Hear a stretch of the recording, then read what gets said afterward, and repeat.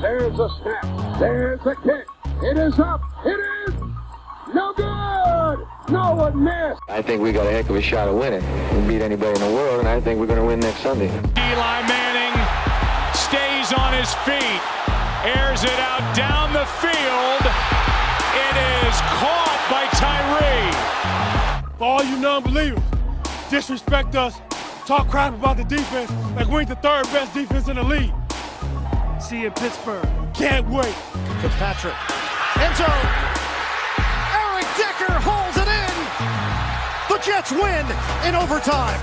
And the New York Giants, given last rites by many in December, are the Super Bowl champs in February.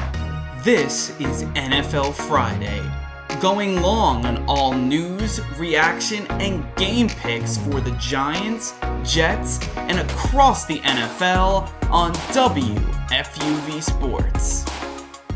Welcome back. It's another edition of NFL Friday, the last one of the 2023 regular season and the first one of the new year, recording this on January 5th, 2024. If you haven't had the chance, a happy new year to all the listeners. We're excited to bring you this episode this week. I am Brian Rabacs. This week, I am pleased to be joined by Maddie Bimonte and Evan Harkin as we get through this last episode of the regular season. Before we get into it, guys, 2024, how's everyone's new year going? Hope it's off to a fresh and fun start. Maddie, how's your new year going?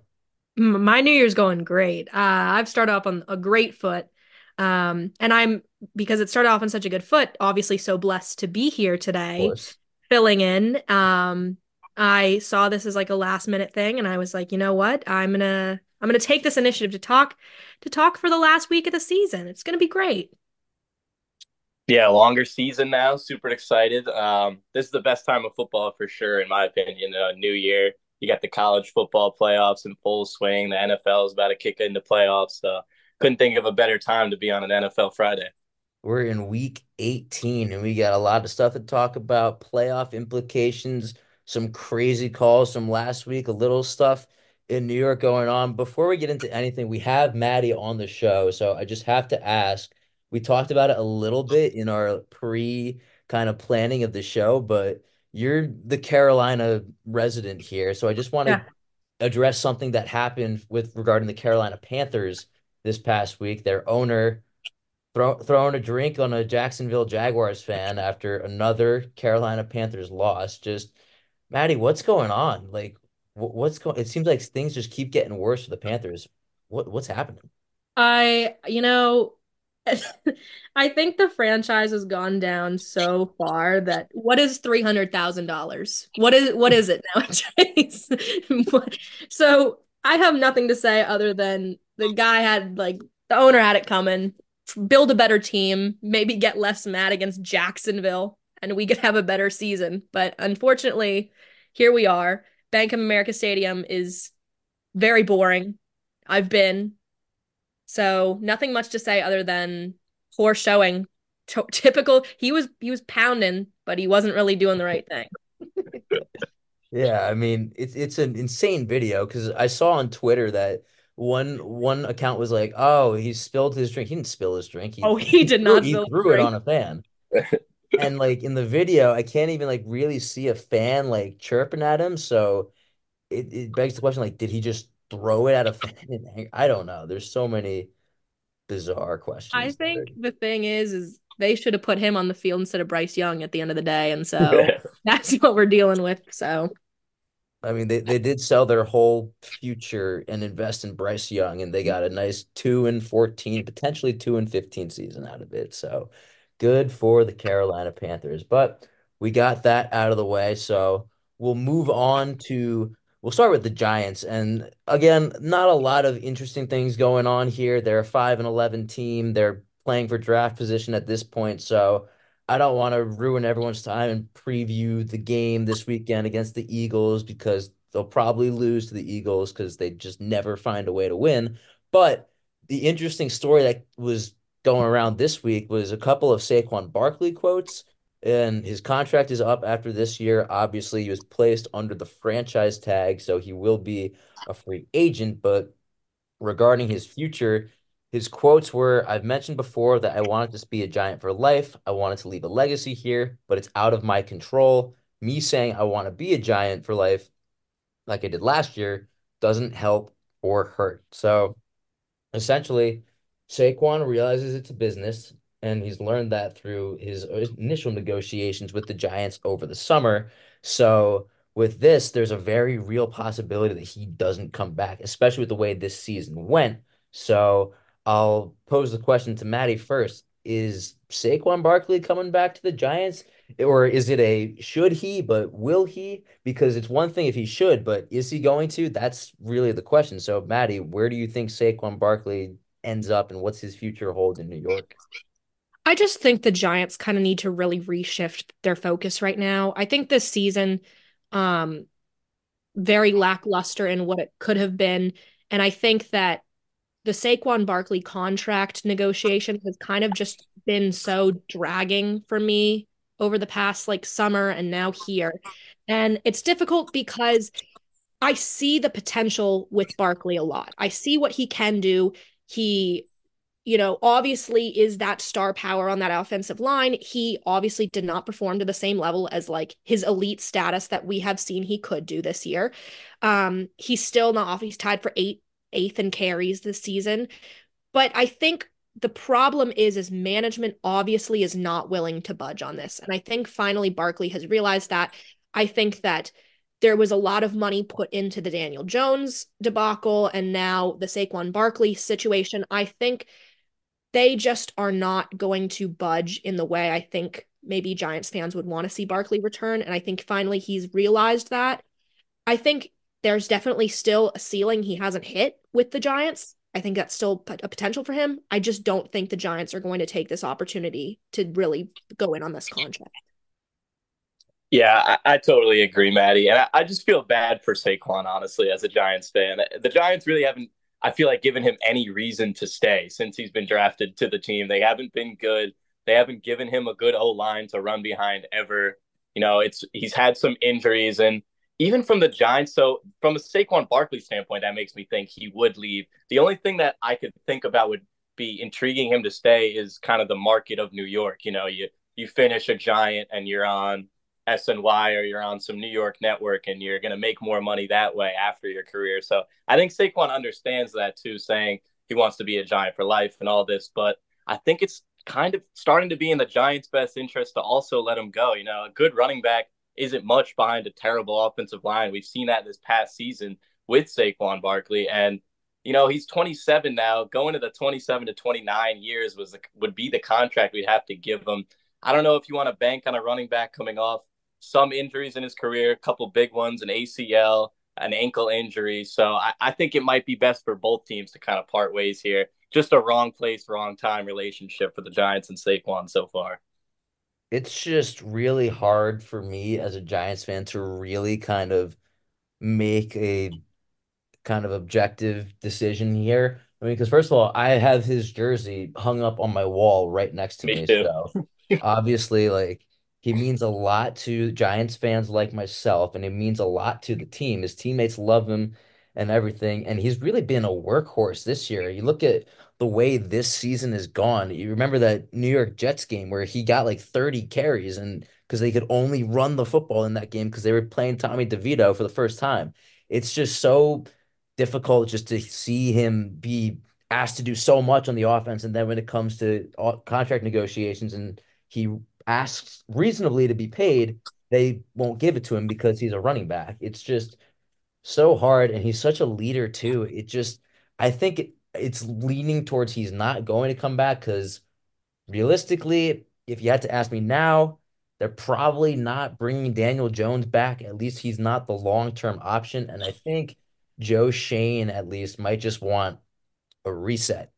Get rid of the Dave Gettleman guys and everyone that came before that, and let's get a new influx of talent in here. I think that's where this is headed, as awful as it is for Saquon, because he's still an elite running back. You still see him break out those big runs and think, wow, this guy's really talented. And who knows, maybe he does keep it up for the next 3 years because he is supposed to be like the most talented running back of this generation. But just the way it's gone right now, it's hard to really see the Giants wanting to bring back all these guys that really came before him, other than Dexter Lawrence, of course, talking about the Joe Shane regime. So I kind of like what you said, Evan. It's a wrong place, wrong time situation. But as a fan, I just can't wrap my head around the fact that this Sunday against the Philadelphia Eagles might be the last time Saquon Barkley takes the field as a Giant. I don't know. I don't know, guys, if you want to console me a little bit, but it's really hard for me to wrap my head around that as a Giants fan. No, I think it's sad. And because what sucks is he's a New York guy. So you're losing not only a guy that you mentioned, Brian, is also a great guy off the field as well. So you're losing just character. You're losing somebody with this history. It's just the problem of this franchise really needs to do a 180. And if you start saying, well, I want to save this guy and keep him as a rebuild, like you're still going to get nowhere. This really has to be a total overhaul for the Giants, I think, to see the success that they want to see and to be where they want to be. And so I think while difficult to let this guy go, there's just so much more that I think the Giants can do, meaning they get rid of this contract. Yeah, as a Giants fan, probably the second saddest I'll be to see a player leave if he does, if the Eagles game is the last time, behind Eli Manning, probably. But like you said, I mean, I bet every Giants fan has a Saquon Barkley jersey somewhere. He's the star of the team. He's been the guy on the team since 2016. So it will be very sad. And I kind of go back to this point that these Giants are like they're like a 1990 Camry with like a spoiler and like nice wheels, where like you don't have the things you really need, like a good offensive line, but then you just have a nice running back, and you can't. That doesn't work. You can't just build from the outside in. You really have to start going inside out, like you said. Maybe a reset button is what the Giants really need here, Brian. I got Saquon on my wall. It's a blue Saquon jersey, just to be descriptive. And then right next to Same. him, the white number 13 Odell jersey. I mean, those two guys were the franchises for at one point in time, and now Saquon might be on his way out. I mean, obviously, no regrets in getting the jersey because he was a Yeah. Giants guy, but overall, it's really, really hard that he might not come back despite all he's given to the Giants and but everything. But who knows? Maybe they come to some sort of agreement. Maybe he gets franchise tagged again. Who knows? But that's kind of where the Giants are at right now. Again, they're at 5-11 on the season. They play the Eagles next week, and they currently have, I think, the fifth overall pick in the draft. So if they win, they're only going to do themselves a disservice, really, in that regard. But it's nice to beat the Eagles. So who knows? And it might be a snow game on Sunday if you've seen that it's supposed to snow in the local New York area. So we'll see what happens there. Moving on now, we'll talk. I don't know. Maybe the Jets factor in a little bit into this conversation because we're going to talk about Joe Flacco here. Flacco is with the Jets last year and just like wasn't doing much of anything. His career looked finished. He seemed done. No team was calling him, nothing. And then all of a sudden, a couple of injuries, and the Cleveland Browns bring him into their practice squad. And all of a sudden, Joe Flacco is looking like elite Joe Flacco again. Like, this is crazy. The career resurgence that this man has had as quarterback of the Cleveland Browns late in the year, it's crazy. The Browns beat the Jets on Thursday Night Football, and with that, they clinch a playoff spot. So, and Joe Flacco's a huge, huge, huge piece of that.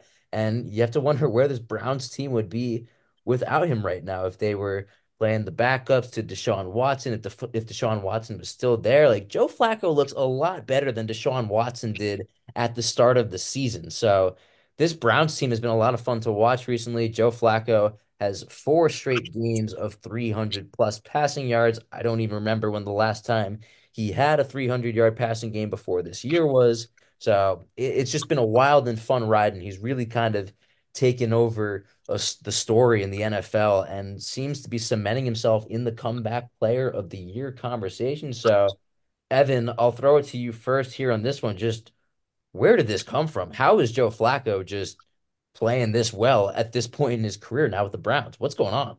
Yeah, it is flat out awesome to see Flack Attack just hop in and start throwing seam balls. He really plays kind of like that earlier 2000s quarterback style that we used to see the Ben Roethlisberger, Eli Manning, Tom Brady play, where they just take a 3-step drop back and throw a ball 20 plus yards, not really care. There's none of that West Coast offense, receiver screens going on in Joe Flacco's head. He's thinking downfield, downfield, downfield.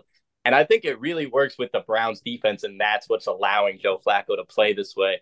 He does have more touchdowns than the Jets and the same amount as a lot of other teams while only playing Crazy. 5 games, which is funny. But he also does have 13 touchdowns to 8 picks. That's not a great number, but you can throw 8 interceptions when you have one of the best defenses in the league in the Browns. So it's okay if you're throwing 3 touchdowns and 2 picks and only having a 55% completion percentage if you have that defense to back you up. So I think the way Joe Flacco plays quarterback really suits this Browns team perfectly, and I'm excited to see what they can do together in the playoffs.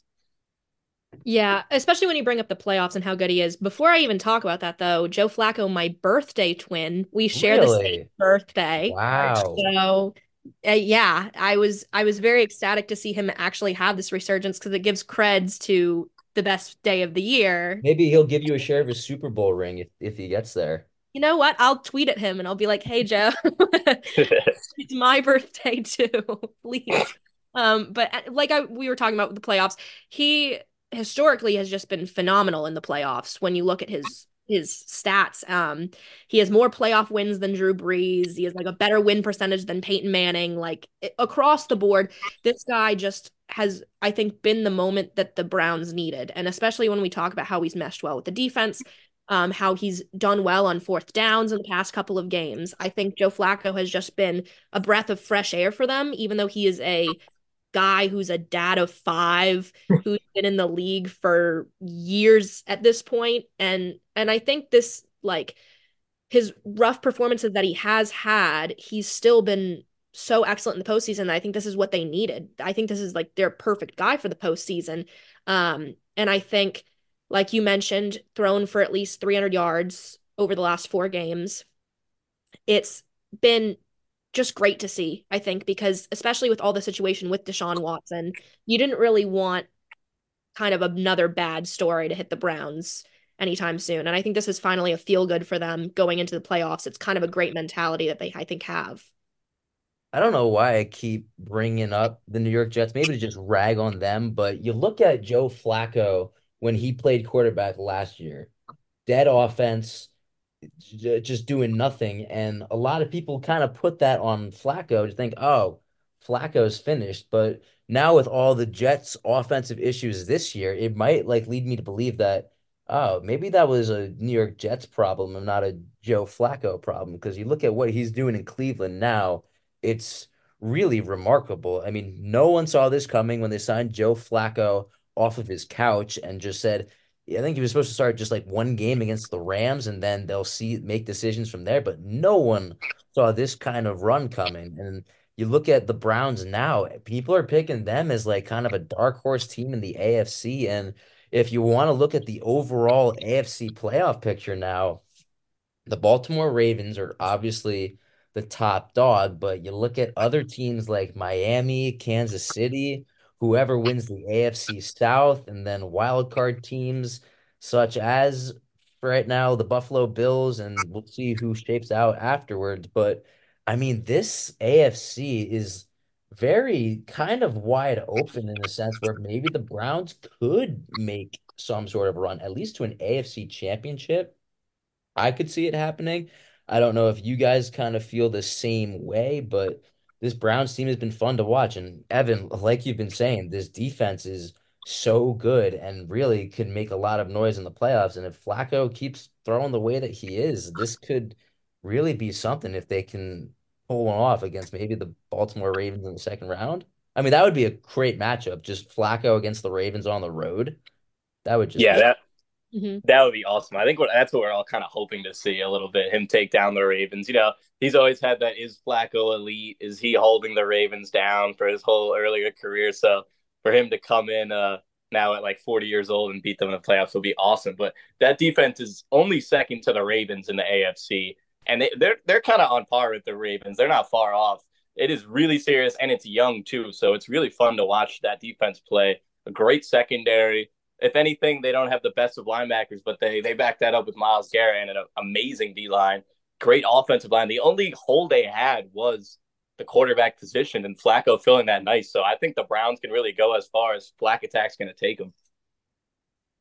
Well, the playoffs are coming up. Joe Flacco is playing the way that he was 10 years ago. The Browns are red hot right now, so we'll have to wait and see what he has in store. The Browns, I think, are resting all of their starters this week against the Bengals because, I mean, looking at this line, the Bengals are 7-point favorites, so it looks like the Yeah. Browns are just going to wait. And I think they have the fifth seed locked up because the Ravens did clinch the North, so we'll see Joe Flacco again come playoff time. And like Maddie said, that's where he is at his best.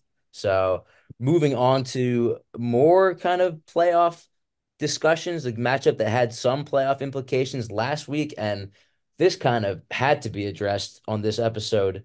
The ending to the Lions-Cowboys game. Uh, I don't really understand what happened. You had Decker, the offensive tackle, apparently there's a video of him going up to the referee, reporting is eligible. The refs reported the wrong person as eligible, and then they get the 2-point conversion that they converted called back, and the whole thing is just a mess. It looks like on paper an egregious, egregious mistake by the officiating crew that was there. Maddie, I'll start with you here. What the heck? Like how in a game like that on a Monday Night Football special on Saturday night where there's two playoff teams going at it, you have supposed to have a great officiating crew ready, and then they miss something like that to have a direct impact on the game. The Lions should be furious. Like, how does this happen? You can't let this happen in a game like that. What are your thoughts on the disaster that happened in Dallas?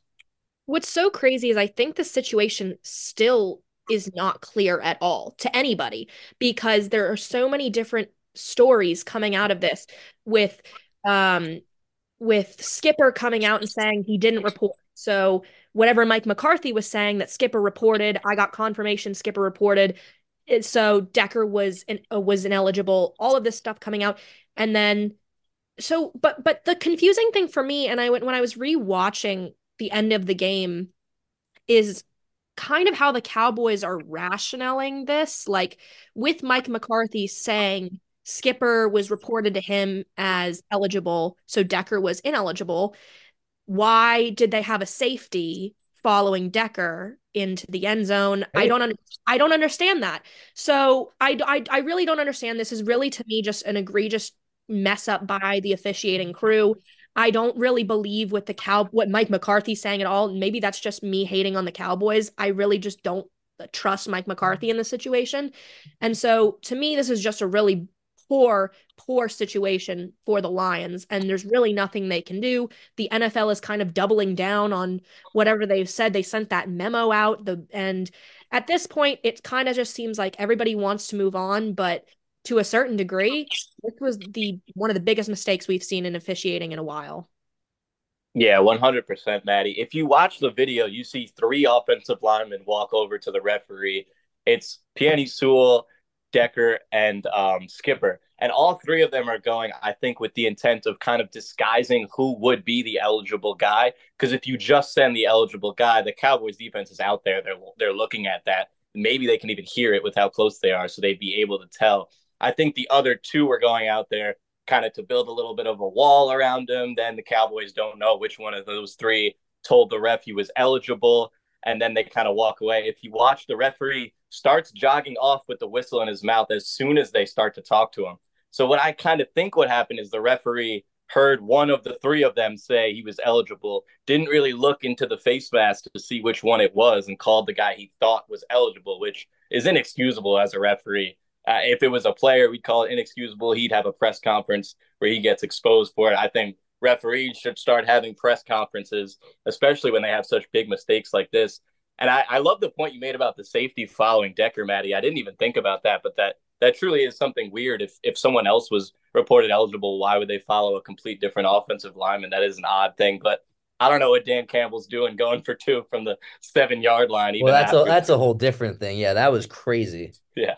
Because by that point they get the 5-yard penalty, and then they're at the 7, and he's still going for it. Like Still going? I don't know. he was being aggressive that whole game, and I like Dan Campbell a lot, but that didn't make a lot of sense. But No. just overall, the NFL is really lucky that this game didn't mean like a crazy ton in terms of the playoffs, at least for the Lions. Now, this Yes. does impact the NFC East, where the Cowboys would have lost and the Eagles still, I think, would be ahead in the NFC East. But just overall, this is just how does this happen? And I think you even saw earlier in before the game, Dan Campbell went up to the referee crew and explained to them, hey, something like this might happen. So just be ready for it. And then when that situation comes in the game, they can't recognize it. Like there's so many questions to be asked here. Like I think Evan, I think you have it perfectly where the two other linemen, Sewell and Skipper, are obviously just going out there to disguise themselves just to walk over. And obviously Decker's going over there to report. Like he's not just walking over to the refs and being like, hey guys, like last play here, like, woo, this is Yeah. gonna be a lot of fun. Like, no, he's going there to report as eligible. And I think the Brad Allen officiating crew has gotten taken off of the playoffs, which I think is the right call because I think they were also involved in a game, the Chiefs and Packers, where they were just missing pass interference calls. But uh, I don't know. It's exhausting. At least for the Lions, they kind of knew where their playoff seating was. They already had the NFC North clinched, but if that was a big game, like that should be a game that ends up getting protested. I can't believe just how mishandled that was. And the Lions can't catch a break in Dallas. It's just like that playoff game years ago where they had that flag picked up in the playoffs. It's just so unbelievable. Like, how is this still happening? I think there's a different conversation to be had of just how bad officiating has been all year in the NFL. Like, this was just another adage to it, but God, I'm sick of NFL refs just having direct impact on games. I want it to be done. Like, can we do something about that? Yeah, I think we have to start having full-time refs. This is something Pat McAfee talked about as well. And the refs are part-time referees. A lot of them have other jobs. So there's just so much other things that they're focusing on. I'm sure they have like kids and stuff like that. But if we have full-time referees, you can develop those referees. You can, if that's their only job, that's their only thing they're focused on. You can really develop them way better than a guy who has two different jobs. Maybe this is somewhat of a side hustle for him. Maybe that referee's thinking about work in the morning while he's running away from the huddle instead of thinking about what he's really doing in the moment. So I think refs need to be held more accountable after games, maybe have press conferences. I like that the NFL is not allowing this crew in the playoffs, but I think all in all, we really have to look at the way we develop and hire these officials. 100%, because I think at this point, we were talking about earlier how it's almost like disheartening to try and make sneak plays like this. If you're just going to reveal all your cards to the other team, what's the point? If you're going up, they have a plan. It was clearly executed because Skipper said like on like Wednesday where he was just like, you have to clearly say I am eligible, I am reporting, and he didn't do that. To me, there's no excuse other than just poor management from this, and it's not going to change unless I agree, Evan. There's something like a full-time ref. Well, at least for now, they're not officiating in the playoffs, this particular crew. So people want accountability for the officials. Well, it looks like we have some in this situation. And I think we're all in agreement. It's just an egregious mistake in a big game that just shouldn't be happening. Like, I don't know. It's just mind-numbing talking about it. Just a horrible mistake on their part. And the Lions should have won, plain and simple. So I don't know. I guess we'll see if this has any implications going forward and whatever. We'll wait and see these referees just be on their couch in January for the playoffs. So, to wrap up this episode of NFL Friday, one of my favorite segments. I look forward to this every week, although I don't know if I should because I keep getting this horribly wrong every time I pick. It's the lock and dog of the week, and this one's going to be an interesting one for the playoff implications. Maddie, is this your first time doing lock and dog of the week? I believe it is. It is. This is my first time doing lock and dog. I'm very excited. How are you feeling? Because there's a lot of pressure when it comes to these picks because you're kind of dead set on two games that kind of hold a lot in terms of your reputation and everything. Because believe me, if you get them completely wrong like I have in the past week, maybe people will stop taking you seriously. So can you handle this kind of pressure? Because it's a lot I on you. I don't know. This could be my make or break for this moment. Maybe I'll be banned from the podcast if I really do that bad. But my last time I did like the entire NFL, I think I went like only 2 wrong picks. So I'm feeling pretty good about my odds today. Not to jinx myself, but Look at feeling pretty you. good. And Evan, you've done this. I've done this on episodes with you before, so you know how this works. Have your picks been solid recently? I never hit the lock, and I always hit the underdog, which is like Ah, hilarious because that's the guy who I'm like, oh, this he might win, this team might win. I'll put him in, and then they end up blowing the other team out. My lock will lose by 20 points, but not this week. This week's different. well, we'll start with the locks. I'll throw one out first. Selfishly, I'm looking at all these games, and really, I'm gonna say the Cowboys over the Commanders. This is probably a gimme, and I kind of feel a little bad picking it first, but that's the beauty I get of leading this discussion here. So, brownie points for me. 13-point favorites against the Commanders, who have just been absolutely dreadful the last couple of weeks. I think the Cowboys can definitely cover that spread, and obviously, I think they win outright. So, my lock is going to be Cowboys over Commanders. Maddie, I'll throw it to you next. Who is your lock of week 18? Sorry, Brian, but I'm gonna go the Eagles on this one. Oh, but that's smart. That's really smart. Good. I'm going with this one, and people might disagree only because they didn't have the best December, but this is against the Giants, and I feel that this is their moment to kind of set the tone for how they're going to play in the playoffs, and they need this win to go forward. And I think the Eagles really just have that potential to push it over. Playing a team like the Giants now, I think it's just an Eagles lock for this one.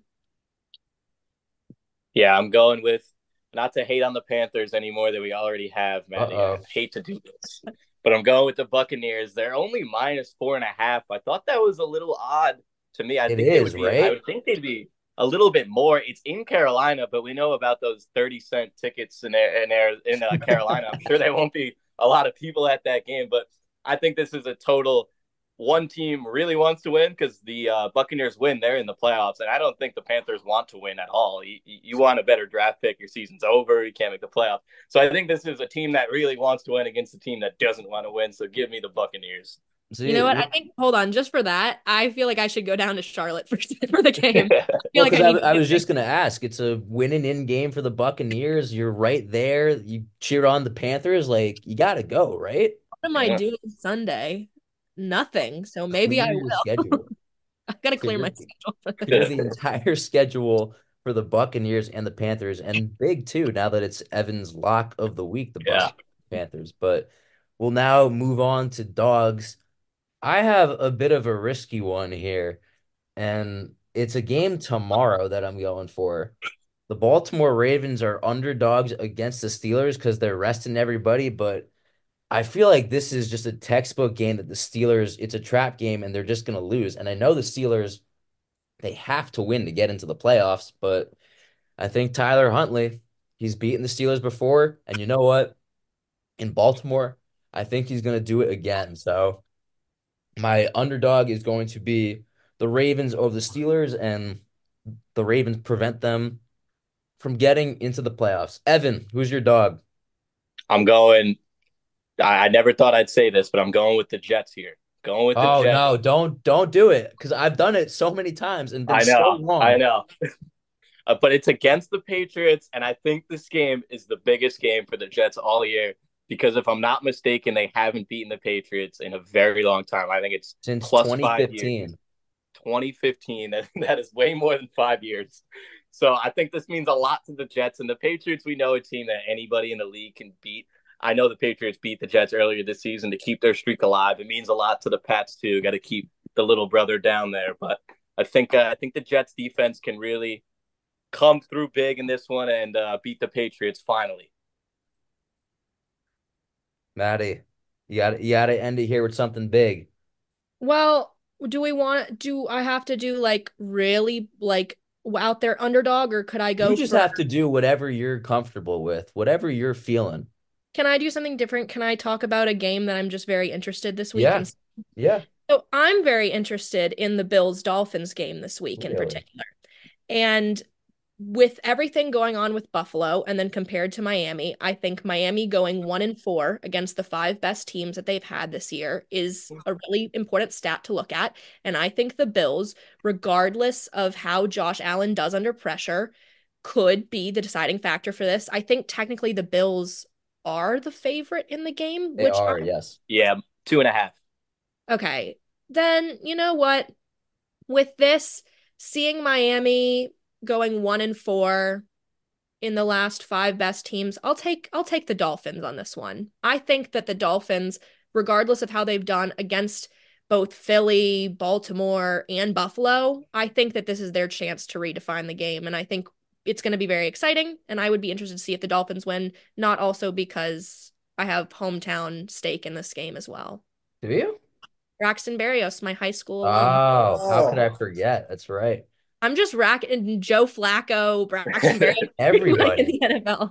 Seem to have so much NFL connections, and you picked a big game too to go for it. So I respect that a lot, but that's all the time we have for NFL Friday this week. The Week 18 game should be a lot of fun. We'll have the playoff pictures set after this week, but that'll do it for this episode.